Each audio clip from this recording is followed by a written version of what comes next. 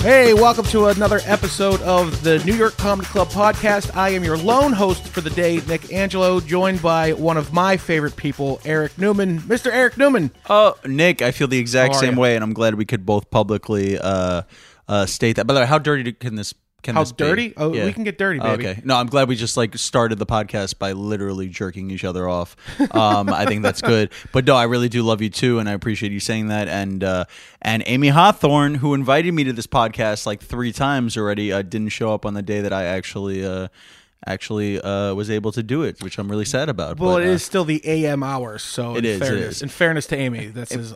Amy is just leaving 24th Street from last night. Yeah, just closing up the clubs now.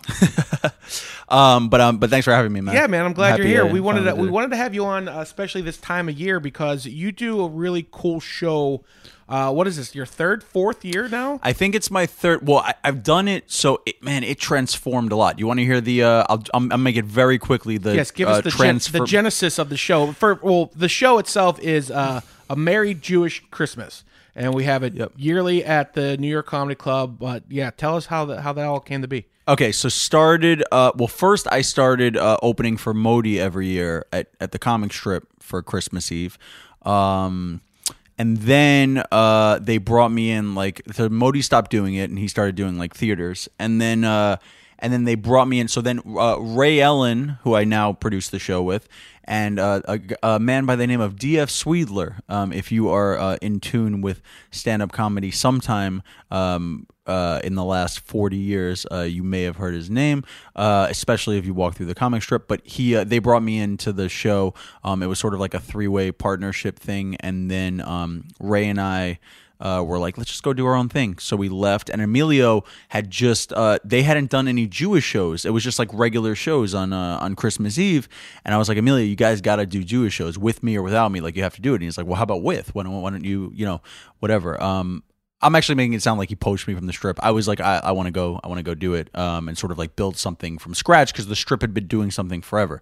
So Ray, who who's a comic in the city and who co-produces This Week he's a executive producer of This Week at the Comedy Cellar on Comedy Central, and he's the Ray in Aruba Ray. Aruba Ray and the Aruba Ray. Yeah, exactly. We actually have not to detour you, but we actually have a pretty strong listening base from fans of cruises.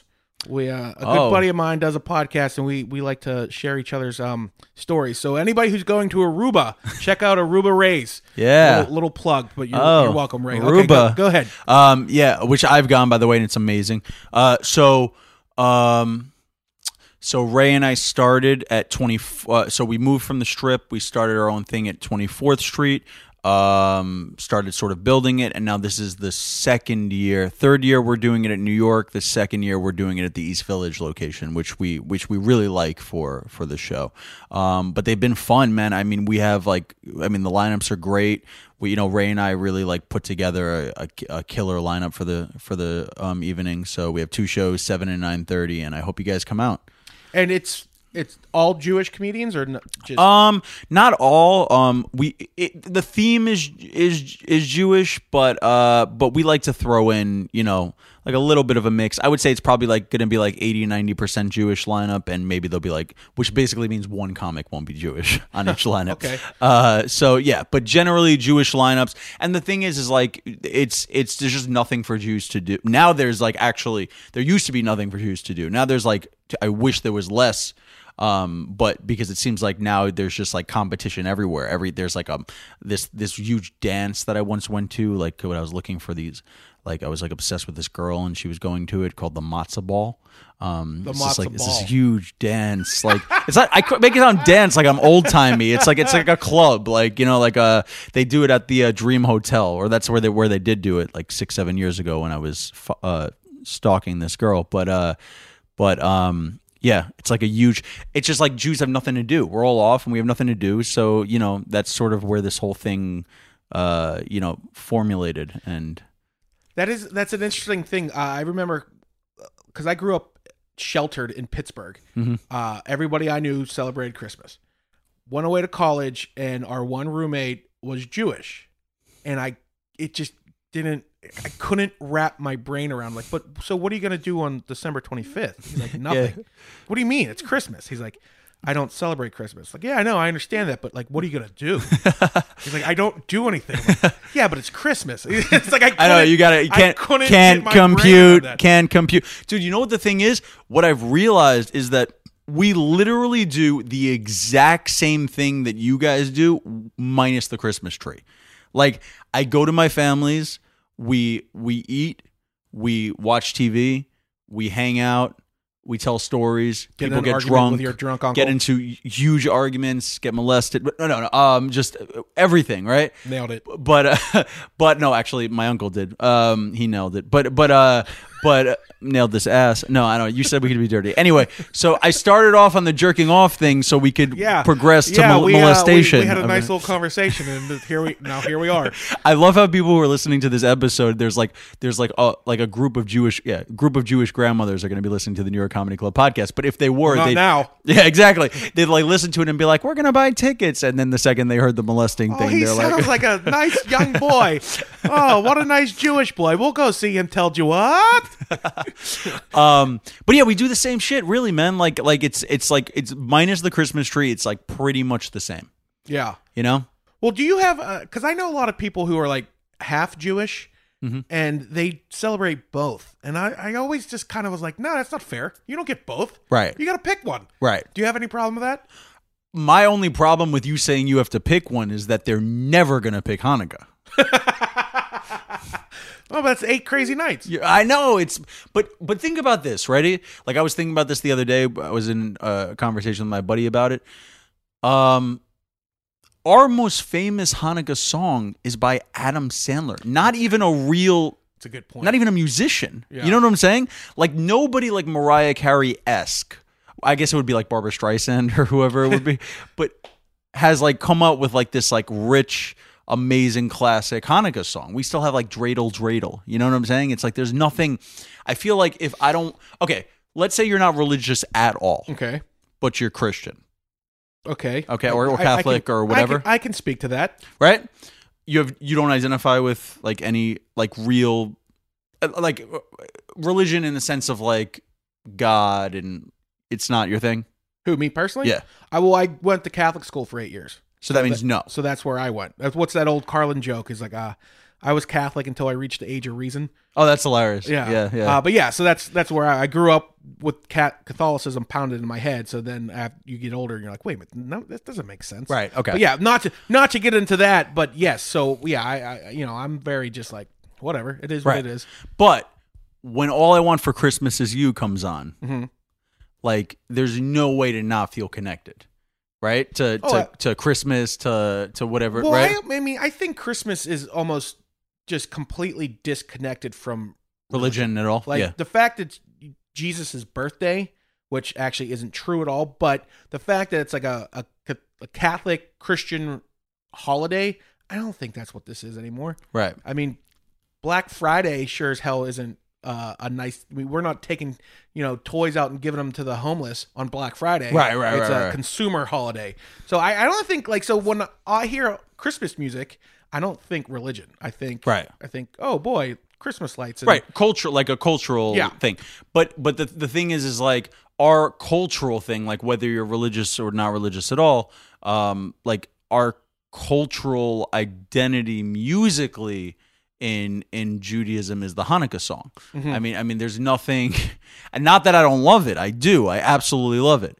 But I love all 7 of them, or whatever, how many different versions he did. But I do think that it would help us out a ton if some like huge star, like Well, maybe Mariah Carey. She needs a new hit. Yeah. I mean, how much lifespan is that song going to have? Forever, yeah, I think. It is. You don't think so? Is that the greatest song written in our generation? It's definitely.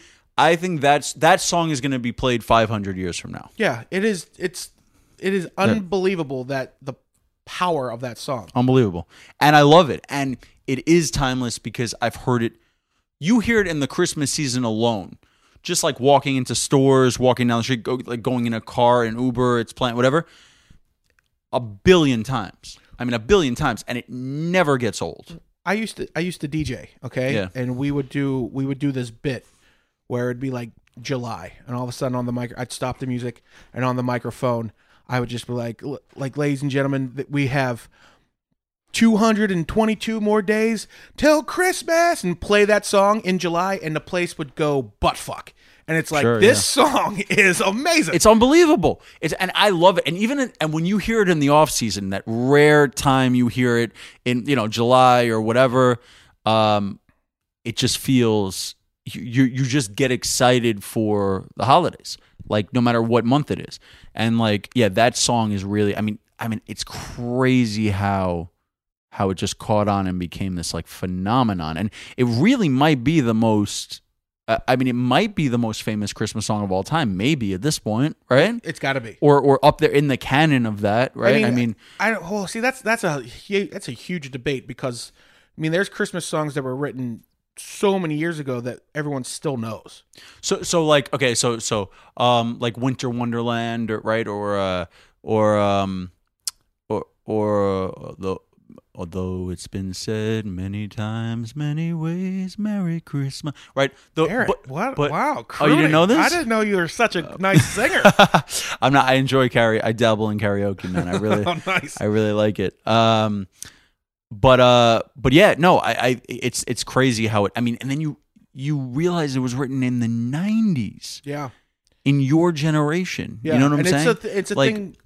Mariah Carey, like, she has hits besides this one. I know, but nothing's gonna pull her, like, nothing's gonna make her as famous, in 2500 as that song. You know what I'm saying? Like, she definitely does, and she had, like, I think she, like, holds the record for the most Billboard. I think for an individual, something, but or like the longest time that her songs have been on the number one Billboard spot, whatever it is, because she had that song like One Sweet Day with Boyz II Men, which is a great song. But yeah, that song is what she's gonna be remembered for forever, for our our great and that song she just wrote it. I think a lot of songs that we are familiar with, we recognize from Christmas movies, right? I know Mele Kalikimaka Makai. Then I don't know that song unless it's for National Lampoon's Christmas Vacation. Sure. So I think that the Mariah Carey song gets a lot more credit because it was never featured in a movie, like, to begin with. Right. It's not like we learned it from the radio. Right. It's single. It's not like My Heart Will Go On, like Celine Dion's. Like, everybody knows. Like, even if you're 15 years old now, I'm pretty sure that song's affiliated with Titanic. Yeah. Like, I don't think, but right. She didn't have, now it's been in a billion Christmas movies. Exactly. But now it's like you watch the movie and you go, oh my God, they got the rights to this song. It's different than it's not the Home Alone soundtrack where I'm like, oh, I know Chuck Berry's Run Run Rudolph, where it's like, right. No, this is Mariah Carey's All I Want for Christmas that happens to be in a movie. Sure. Yeah, exactly. But speaking of movies, yeah, let's get into some other things you got going on. I guess we could sidestep into television, but that was a nice halfway transition. Well, you're working with IFC, right? I'm working with IFC. Yeah, we did. So I pitched an idea to them called Deep Dive, where during commercial breaks, I do so whatever they play, like Tropic Thunder, for example, is one of the episodes we did where it's like I guess segments you could call them, not really episodes because I think of, but so what I did was I pitched this idea. I'm like, during commercial break, what we should do is we should like have someone, me, I strongly recommend me, tell some jokes about the movie.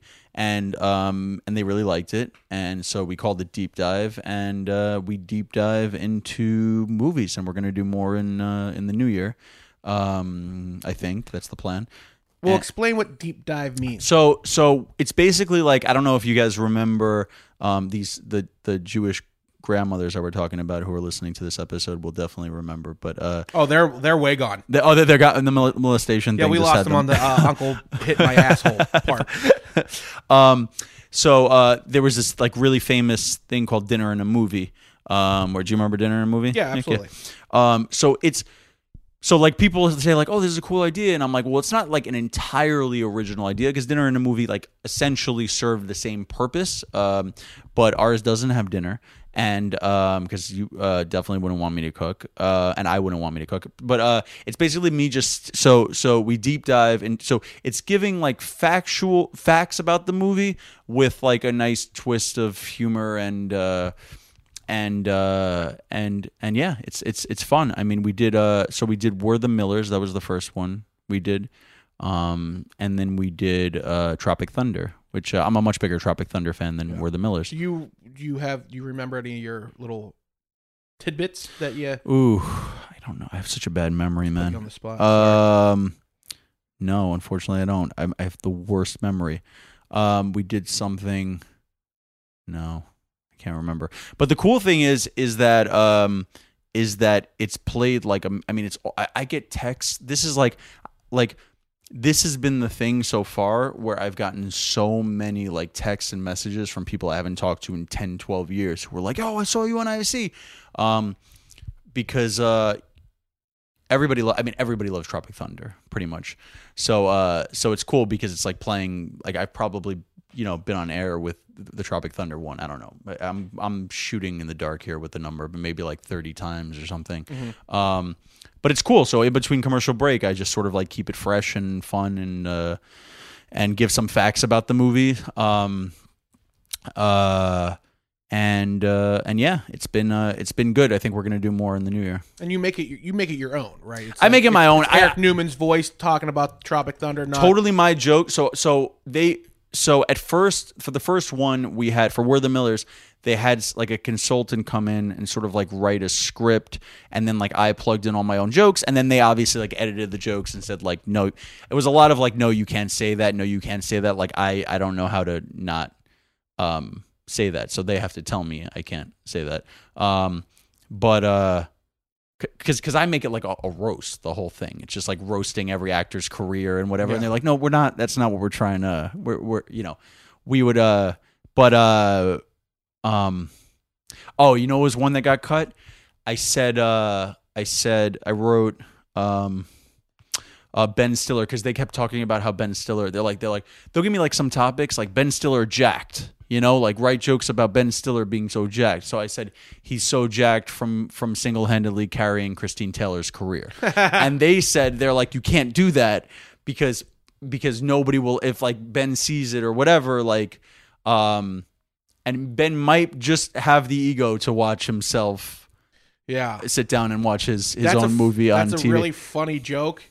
But you're right. That's a roast joke. It's a roast joke. Yeah. So they're like, so you can roast, but it's got to be real light. It can't be like anything that would really dig and hurt. So a lot of it got cut. And then like the blackface thing was really hard because you can't make blackface jokes, obviously. It's crazy how like somehow Tropic Thunder went through and didn't get really affected much by the Robert Downey Jr.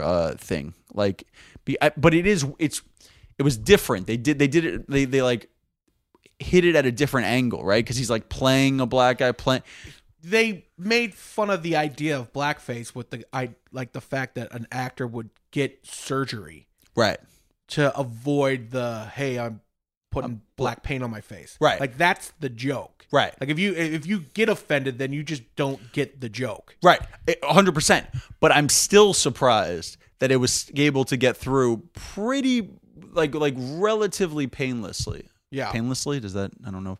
I don't think that's actually a word. But go with it. But yeah, they didn't. So I wanted to. So like we were like, oh, we gotta comment on this. But it was like making fun of the fact that they were getting away with, like, it was like stuff like that, But yeah, I mean, it was super fun and it was a cool exercise because I just like sort of wrote. And by the way, I know we're speaking in public now, but I know you're a big movie guy, mm-hmm. and hopefully, if we do more, I could listen to, you send me some stuff and we could. Yeah, man, that'd be great. Yeah. The people demand me get a job.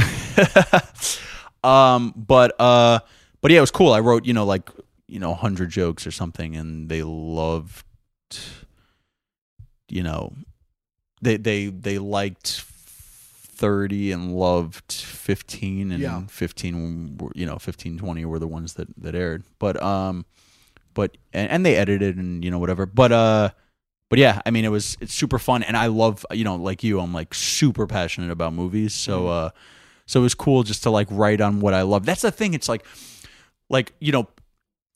I realized I realized that like my thought process and my perspective was a little like one note as far as like I don't like politics at all. I have no interest in like what's going on with Trump. Nothing. Like I was on stage the other night, and when I got off, my buddy Mark Gerber was like, "Oh, Trump got impeached," and I was just like, "What?" Like I don't like him. I think he's an idiot, but I'm not invested in any way. That's the same way I am. It's for my own mental well-being. I said this the other day. I'm like, and I don't want to. We'll get out of this real quick. But I said, I never thought being ignorant and in the dark was a good look. Like I would want to know what's going on in the world. Yeah. But it's gotten so bad where I'm like, I've removed myself.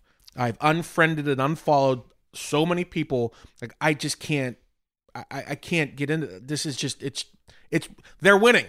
Sure, they're winning. Yep. We hate each other for no reason. They're winning, and it's like I'm just gonna stand in the back. Right. But anyways, yes. So you're not a politics guy. You're a movies guy. Not at all. I'm not a politics guy at all. And before I was just like, oh, because listen, I've some of my favorite comics will touch on it, and they'll do it in like such a brilliant way, and I'll appreciate it for that because I'm like, wow, that's a really interesting perspective. And Ted Alexandro, who's one of my all time favorite comics, he's the best. He's unbelievable. He's very extremely. He's the opposite. He's extremely invested in what's going on, and even though I'm not, I'm invested in what he has to say. So it's interesting to me anyway. It's sort of in that regard. But yeah. So like yeah, I mean like I love movies, so it's like so easy to write on. And maybe that's the thing. Maybe I can't write on politics because it's like I'm not interested. It's like kind of like you got to know. You got to know what you're talking about. Right. I do a lot of sports humor, and if you don't know anything about sports, how are you going to write jokes? Sure. I mean, you just can't. Do the Bucks have the #1 record in the NBA now? Oh, I don't know. Oh, you're not an NBA guy. Not an NBA guy. You're NFL. I'm from Pittsburgh. Yeah, you're NFL. I can't get in. I can't get into the NBA. Sure. But yeah, I think they do. I know they're doing. I know they're putting up crazy points. Well, I think the Lakers and Bucks played last night, and maybe it was. I think it was the game for whoever won now has the best record in the NBA, and I think the Bucks won. So I think it's like LeBron. I mean, Lakers are killing it, but anyway, yeah. So well, you're a fan? Are you a fan of the movies, or have you tried to be an actor? Have you tried to be a screenplay writer? I gotta tell you, dude. So I'm writing. I mean, so my two things, my main things are stand up is #1 priority. But closely behind and second right now is like writing, because I wrote 3 pilots this year. I wrote a spec. I'm working on something else, and I'm like sort of building. But it's interesting, Nick, because it's like what I've realized about this industry, and maybe just as like in life in general, is like what you're known for is where people categorize you. And it's like just because you write jokes, people don't necessarily see you as a writer. So I'm trying to get more invested in that world a little bit, because stand-up, I started here in 2008, and I've like worked up the ranks. It's been sort of like a slow climb to sort of, and now like I work most of the clubs in the city. I work what I consider the best clubs in the city. Yeah. Some people I work most of them. There's a couple I don't that people regard highly, but yeah, I mean like New York and the Cellar, the Strip, Caroline's, I don't work Gotham. I don't work the Stand, but yeah, I mean like but now you hit a point in stand up where obviously I haven't hit a point close to where I want to get, but I want to branch out and also write because it's just a completely different exercise, and there's restrictions. No matter what you write, like in stand-up, there are restrictions to what translates. And so many times I've like written a bit, and it's just like I'm working it out. It's just not hitting the way I want. And it sort of like occurred to me that it's like, oh, this is a scene. You just wrote a interesting scene in a show, as opposed to something that's very captivating on stage. So, and then there's other things that just translate better on stage than they do on paper. That's a really interesting point. Jess Solomon was on the show not too long ago, and she had wrote some sketches for an IFC show. And I asked her that same question, like, you come from stand-up, how is it writing a sketch, which is what you said, a scene? And like, it's so much different. It's so different. And then that's a thing. A lot of stand-up comedians, especially young ones, they get up on stage and they have this idea that they see in their head, but they can't paint the picture on stage. And you're like, that's not funny. It's not funny. Cut the fat. Where's the joke? Right. And then it's like, if you put that as a sketch, it would be funny. That's hilarious. But you need the visual of it. Exactly. And some things are just better visually. I'm telling you, man, I have like almost every bit of mine that has never really made it like regularly into the act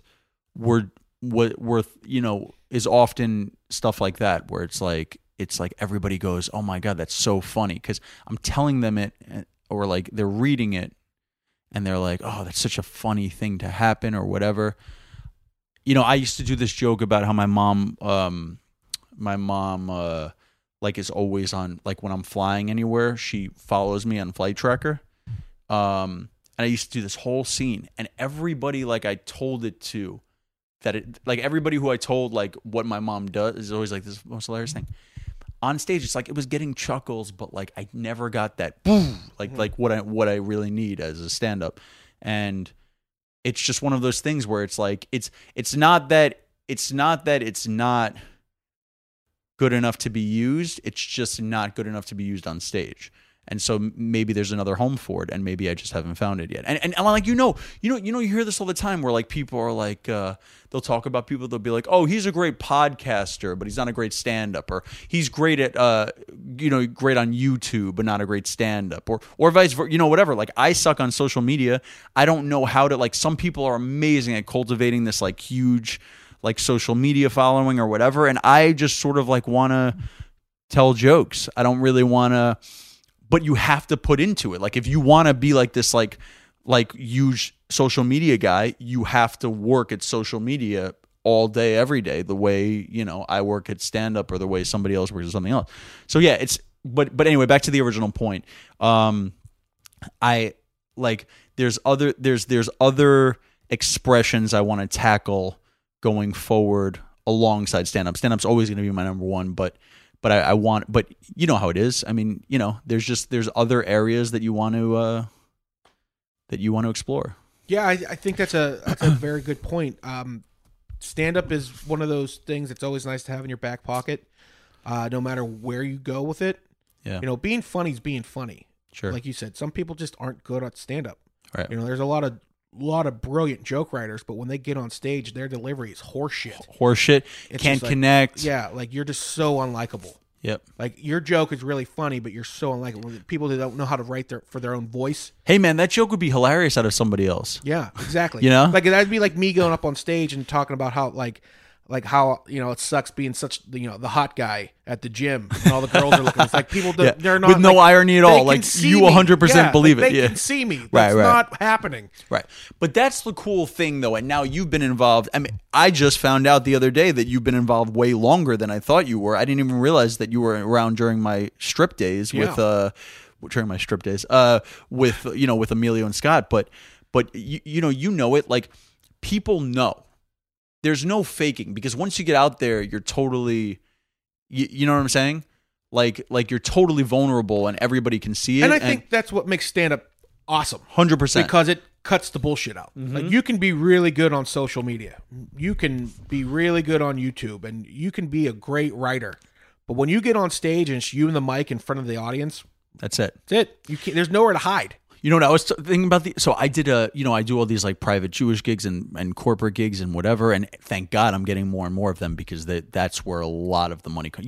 As somebody who works at a comedy clubs aren't really where, stand-ups make, unless, they could do one-nighters and stuff where they keep the door. But generally speaking, your club spots are not where you make your money or like, God forbid you're a comic where it is where you make your money. I feel like this is a great time for me to plug comicaccess.com. If you're looking to book a comic for your private event or party, comicaccess.com. Okay, go ahead. Yeah, I actually went on that site recently. You're on there. Just because I like seeing my picture on different places. I'm a psycho. But yeah, that's not. But anyway, so I do these gigs sometimes. They'll be like, hey, we want to hire you for Shabbat dinner. But you can't use a microphone during Shabbat. Imagine your roommate told you this while you were in college. You couldn't even process the not celebrating Christmas on Christmas Day thing. I couldn't use a microphone on Friday night because you're not supposed to be using electricity on the Sabbath, on the Jewish Sabbath. So I get up there. Literally, this is the setup, right? For the people who are listening, Nick and I are sitting at a round table right now, just the two of us. The setup there was a long table with like 12 people, and I sat at the end of the table and just started doing crowd work and jokes and whatever, about half hour of it. And I killed it. But the other night, you were saying like you're vulnerable, it's you and a mic. Sometimes it's just you. Sometimes there's no mic. Yeah. And you can't even lean on the mic stand. Nothing. You are like so beyond naked. It's crazy. But yeah, I did it the other night. I did this like 30th birthday party in Long Island, and it was just like me standing up there, no microphone, just a room of people, and it was great. It was amazing. What kind of crowd work do you do at a dinner table? I mess with everybody. I just sort of I just keep it relatively clean. I like sort of like walk to the edge, but don't go over it. I never curse. Especially with these crowds because they're like religious Jews, so like they don't want to hear fuck, shit, cunt, whatever. But I'll lame. Yeah, exactly, right. But I'll talk about I'll just dissect sort of like what's going on. I've literally done 45-minute sets of only crowd work, not a single joke. When I went to the Catskills this summer, I did 45 minutes of crowd work, not a single joke. That's the best. It's fun, man. I mean, it really is fun. Someone who works for a comedy club, it's probably not the best thing to say, but like if a comic can go up on stage and just talk to the audience for their time, because that's a unique show that can never be duplicated. It's all for whoever was in the room that night. But it's interesting because I am a joke writer and I enjoy writing and performing jokes like crazy. Like it's like my favorite thing. And like just I love jokes. But I also have sort of, and I've been hosting at the Cellar a lot. That's the other thing. So like, I've been working the Cellar for 8 months, and they have me pretty much hosting. She gave me like 1 or 2 spots in the beginning just to see that I'm like capable, and then she was like, okay, yeah, you host because they have so many shows, they need hosts, and I get up there and like basically, so a lot of time at the Cellar, like because there's so many shows and they take your cell phones, they put them in the pouch. Right? Did you know about this whole thing? Kind of. Yeah. So they take everybody's cell phones, they put them in a pouch, they turn them off, put them in a pouch, and it takes longer for people to get set because it's just like a line of people waiting to put their cell phones in the thing and whatever. So sometimes I'll get on stage and the audience will be like half full, maybe 60% full. People are still getting sat, whatever. So I can't go up there and do jokes. No way. So it's like because like the room's distracted and whatever. So I'll do crowd work, and then within like 3 or 4 minutes, everybody's sort of on board, and now it's really good. But yeah, it's really it's like I've certainly with crowd work I've gotten a lot better at it as I get older. But now I like really feel like I know how to do it very well and effectively. And headlining helps with that a lot too because you're doing like an hour. And I always feel like I don't know. I know I'm going off on a crazy tangent. That's sort of just the way my mind works. So I'm sorry, but you know how like when someone you ever hear that thing where they'll be like, he's funny for 5 minutes? Yes. Like if it's somebody like maybe like a certain style, like a real distinctive, like either really, really low energy, slow delivery, or like someone who's like I don't know an example, but they'll be like, "Oh, it's really funny for 5 minutes, but I can't watch an hour of that." Exactly. Yes. You I'm sure people come to mind. I'm not going to say them out loud, but Sure. yeah, for sure. So, I think the reason that is because the audience eventually catches on pretty quickly to like what your style is and what you're doing. And even if every one of your jokes are misdirects that the audience doesn't see coming, they see that it's going to be a misdirect. Mm-hmm. So they're on to that. So even if the actual twist surprises them, there's no surprise anymore about what you're doing. You're like a magician who's been exposed. Like, this is my one trick and blah, blah, blah, blah, blah. So I'm like a setup punchline guy. And now I'm like venturing into longer stories or whatever. But I'm not like one-liners, but I'm a setup punchline guy. And what I've noticed helps me on the road, if like I'm doing an hour, which now like the last year or two I'm headlining a lot more, is I'll kind of go a little bit in and out of crowd work sometimes because it keeps it fresh. Yeah. It's not just the da-dum da-dum boom boom boom da-dum da-dum boom. It's oh, you're not going to see this coming. You're not going to. So it helps me a lot. And like something like Attell's like that. I feel like Attell is like a master of crowd work. He's an amazing, but he like you just don't know exactly what you're going to get. And I think that's a cool thing about stand-up. I think it's like the audience, I think stylistically the audience could see it coming. Do you see what I'm saying? No, it makes perfect sense. Yeah. I mean, if you like a song, you don't want to listen to it on repeat for an hour. Sure. You know, after a while, you need a little something to break up the monotony. So yeah, so if you're telling jokes, and then all of a sudden you stop and you start engaging, and then the crowd feels they're in the show. Then you go back to some jokes. It resets. It pushes the reset button, which is cool. And some people, by the way, would disagree with me, and I'm open to hearing those arguments. But I've found for me personally, and I think it's comedy, especially because you're so vulnerable all the time, is really a classic example of like whatever works for you, do. And so for me personally, I like to like mix it up and not just sort of stick to the entire script. Like I'm open to seeing where things go. Yeah, you know? I enjoy that the most too. But like you said, some people are different. Some people like it is. I mean, you know who it works for? Jeselnik. Oh, for sure. He's this. It's pretty much the same thing for an hour, and I'm just a big fan of his. So it's like I'm into it. Yeah, it's great. I mean, he's great, and he's an amazing joke writer, and yeah, it works for him. Unless you're as good as Jeselnik at writing jokes, which spoiler alert, you're not. Don't do it's okay to add a little bit of flair in the middle of it. Yeah. But yeah, so that's just, I don't know how we got here at all, but I don't either, but I love it. But what else you got going on? We gotta wrap up. But what else? Where can we see you? Where can we find you? I shot for Eliza Schlesinger's Netflix show. She has a sketch show coming out. I believe they haven't given me a date yet, but it's sometime in late March or early April 2020. I shot for it. It's a really, really funny. I was told it's a really funny sketch. It was fun while I was shooting it, but you never really know, right? Yeah. How it's going to turn out. You're like, I hope this turns out really good.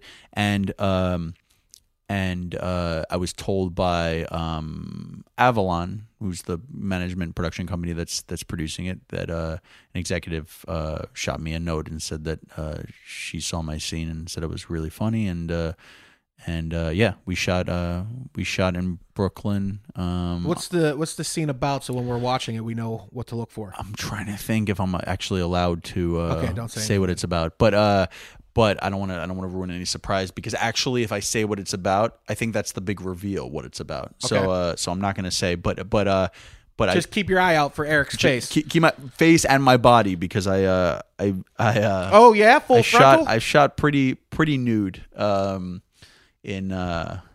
But yeah, it's coming out on Netflix, and I'm excited about it. Now we just gained those old Jewish ladies. They're back in now. Yeah, there we go. Full frontal. Okay, I'm listening.